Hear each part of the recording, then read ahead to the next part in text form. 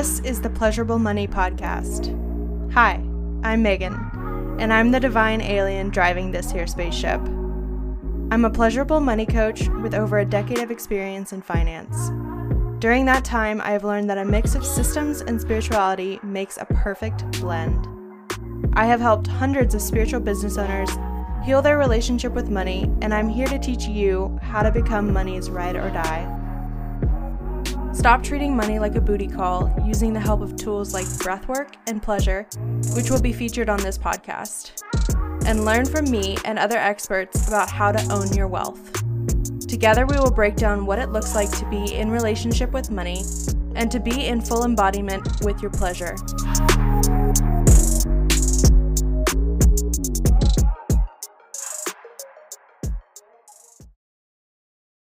This is the first episode back after my rebrand of the Sacred Wealth podcast.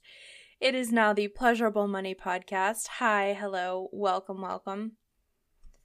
I'm going to jump right in to a question that I received from a friend and client. And the question is, how can I accumulate cash and then exercise self-control with my impulsive spending? And then she says, and do I need a conservator? Sorry, Brittany. This is such a great question because I think a lot of people struggle with how to control themselves when the impulse has become a habit. The instant gratification has become the habit, and they have no idea how to walk into a store and resist their every impulse, their every want. And I have a few things to say about this, and I'm going to give you a few tips as well. But the important thing to understand is that it is an impulse. And once you become more and more aware of it, it becomes easier and easier to control or to, I don't want to say control because that to me, it feels a little bit restrictive. But I really would like to say it becomes easier to address. Once we have awareness of our impulses, once we can admit that we have a problem or that we have a habit or a behavior that we'd like to change, then we can bring those behaviors into the conscious brain.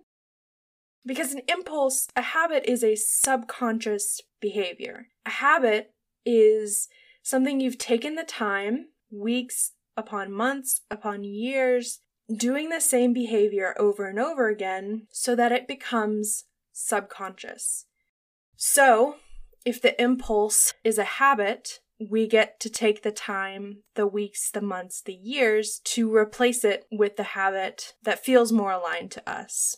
An impulse is merely a lizard brain reaction to pretty packaging or advertising or marketing that speaks to us in a way that triggers something in our brain that's like, wow, that's pretty, I want that. The impulse becomes out of control when we are not able to slow down and address it. As we learn what our impulses are, the more frequently we're able to bring them into the conscious brain, the slower and less instant those impulses become. Suddenly, we're able to become aware of the impulse in our conscious brain, whereas a month ago, we would have grabbed that very beautiful pillow and put it in our cart immediately, without second guessing, without thinking about it until we were unpacking our groceries into the car. Suddenly, we find ourselves being able to say, oh, wow, that's so beautiful. I really want that. And then bringing the question into our mind of, do I desire that? This is my first tip. Cold pizza Tuesday. This episode of the Pleasurable Money Podcast is sponsored by the Drip Money Membership. Drip is a group coaching, pleasure-centered membership where we infuse ritual into your relationship with money. Inside the membership vault, you will find my signature sacred money method, meditations, Q&As, moon ceremonies, and so many other tools to help you on your journey. When you devote your energy to your relationship with money by joining this membership, everything changes. Your connection to self deepens. Your affair with spending and receiving becomes fun. And your alignment with your authenticity becomes downright sensual. Forge new relationships with other spiritual entrepreneurs. Prioritize money and life by joining Drip now.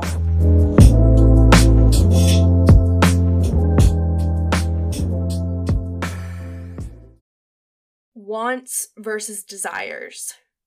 To me, desire is a body word. Desire stirs something up deep inside me, makes my heart flutter, it makes my stomach fill with butterflies. Desire is a deep feeling. Want feels very surface. Want is a mind word. So when we take that word want and we drop it down into our body, it becomes desire. And this is where the slowness to respond will come in handy, because we're able to bring up this question of, is this a want or is this a body desire? Do I deeply desire this? To where it becomes a carnal need. And I hope that you can conjure up something in your brain that you can relate this to. And it could be something, purely physical, like that pillow. You needed that pillow. It lit you up in all the right places, started to make you tingle in all the right places, and you knew that that purchase was going to be so soul aligned that you had no questions about it. And I want to be clear here, when we can be so fucking lit up about our purchases, this is when money becomes pleasurable. And I also want to be clear that if you're paying a bill and it makes you fucking angry, so much so that it ignites something inside you that you swear to yourself, you make this oath to yourself that you're gonna somehow change this bill, that's also pleasurable because it's igniting something inside of you. And my definition of pleasure is feeling anything at all. The opposite of pleasure to me is ambivalence, is boredom. Pleasure is life. Pleasure is anger, fear, desperation even. Deep desire is pleasure. So let's talk about this word, desire. Because maybe desire is not doing it for you. And if you know me, you know that I love my thesaurus. I love to find different words for something that doesn't make my body react. So I've pulled up my thesaurus.com here. I've got desire. And I wanted to offer you a few different alternatives to the word desire so that you can evoke this feeling from your body. So when you go to ask yourself, do I desire this or do I just want this? The desire is what's creating an evocative response. Okay, so a few of the words that I want to give you are appetite, craving, devotion, hunger, lust, need, passion, thirst, yearning. Is this a yearning or is this a want? Can you feel the difference between those two words in your body? Want feels so, lame, What about ravenous or voracity? I feel voracious for this purchase. Not just, I want this. How silly does that sound? If we weren't talking about a problem with impulsivity, if we weren't talking about this habit of impulsive spending, I would say there's absolutely nothing wrong with a want. Sometimes it feels good to be bad, right? Like doing the thing that we know we're not supposed to do by spending money on a want can feel so deliciously dirty. But when we're working on creating a new habit from a habit that has been destructive to our lives for so long, it's important to place so much importance on every single purchase. Because as it is right now, the spending is not important. The spending is frivolous. When we are so in alignment with our authentic code that we don't have a problem with impulsive spending. Speaking of your authentic code, let's talk about my second tip. And That is to know what is important to you so deeply that it becomes etched into your rib cage, etched into your bones, etched into your heart. You know yourself so deeply that you would never spend money on something that doesn't align with your values. For instance, if you and I were working together, we would come up with a list of categories that you could easily take each of your purchases and filter that purchase through your categories. Some common categories I've come across in my work have been supporting local small businesses, organic whole produce, travel, luxury, convenience. So let's take the pillow purchase, for example. If that was your list, the categories that I just mentioned, you would take this pillow and run it through each of your categories. Does this help me travel? No, not necessarily, unless it's like a very luxurious sleep, airplane pillow, in which case, go for it. How about, is this helping me support local small businesses? Well, I'm in Target, so that's a no. Is this luxurious?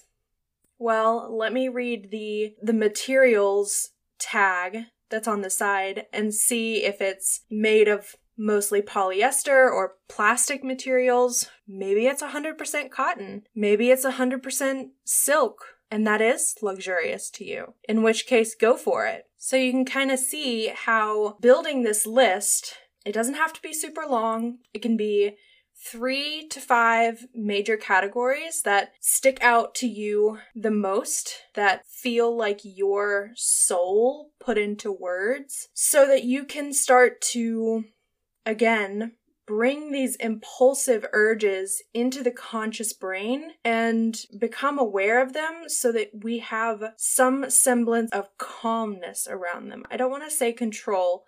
I want to say calmness, so that it's not causing our nervous system to become out of whack. You ever get that feeling where, like, you may have had a thought and then you immediately forget it, but it stays in the body for a while, and you're like, man, why do I feel like this? And all of a sudden you remember, oh yeah, earlier I was thinking about that thing I gotta do that I didn't do today. That's what happens with this subconscious impulse. You have a spark of a thought, and then it's gone, but it hangs out in the body for longer than the thought could even begin to hang. And you feel, uncomfortable and squirmy and anxious, and you have no idea why. But when we're able to bring the decision-making out of the lizard brain, out of the subconscious brain, and into the conscious adult brain, that's when we make solid, calm, confident decisions. I talk about this a lot when I talk about my CEO archetype.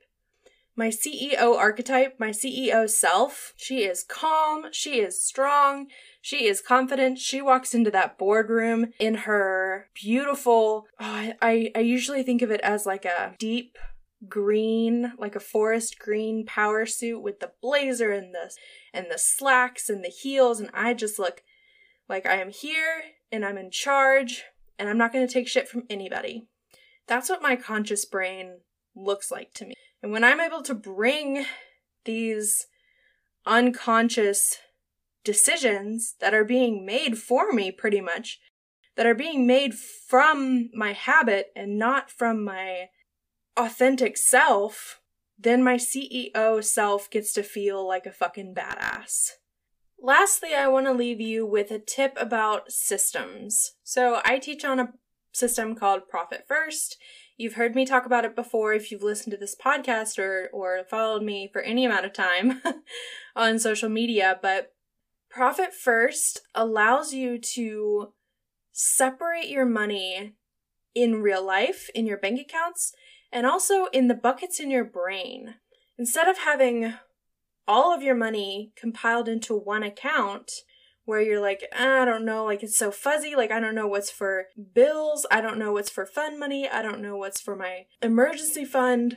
Implementing Profit First assigns every dollar a purpose. So you know that you only have $200 a month to impulse spend. So once that $200 is gone, there's no more. This system allows you to separate out your bills money from your impulse spending money. It allows you to account for you to impulse spend, especially if you're in this like baby stages of creating a new habit and you're like, okay, great, Megan, I'm going to start creating this new habit tomorrow. I'm going to be so good. I'm going to do it tomorrow. But I've been doing this impulse spending thing for years, and I don't know how long it's going to take for me to allow myself to begin and maybe mess up, and begin again and maybe mess up. Because we want to allow for us to be human, right? Like, we want to give ourselves some slack. So implementing Profit First accounts for you to be human.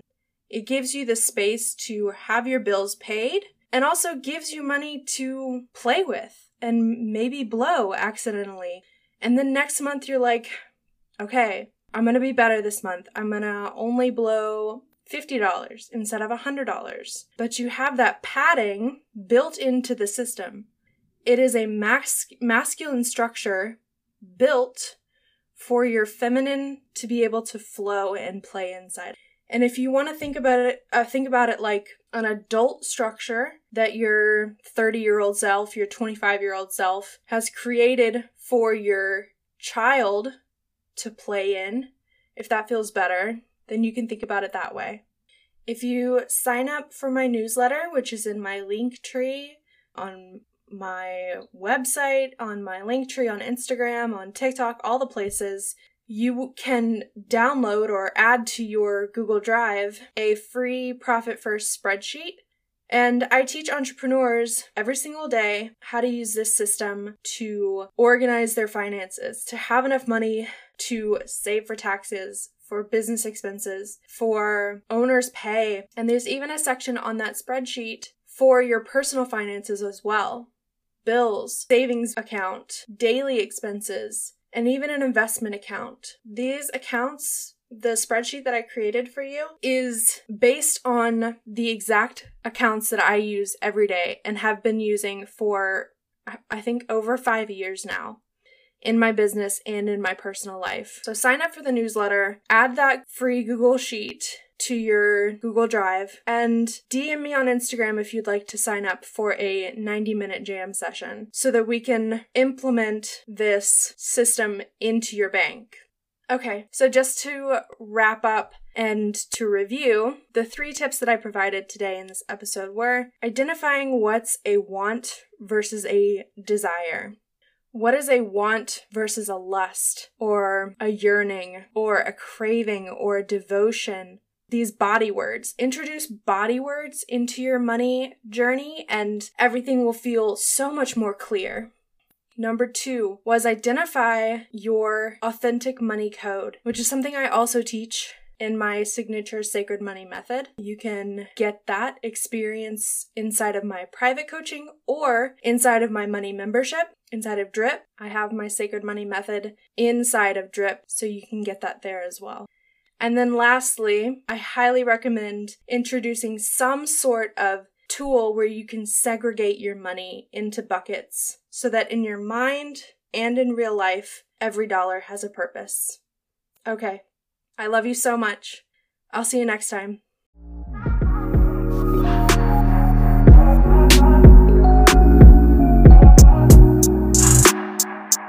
You've been listening to the Pleasurable Money Podcast. If you want to attract more money into your life, subscribe to Pleasurable Money wherever you listen. And if you learned something today, DM this episode to a friend. Reviews help this podcast reach the rest of the world, so if you leave a 5-star review on iTunes, it could be featured in a future episode.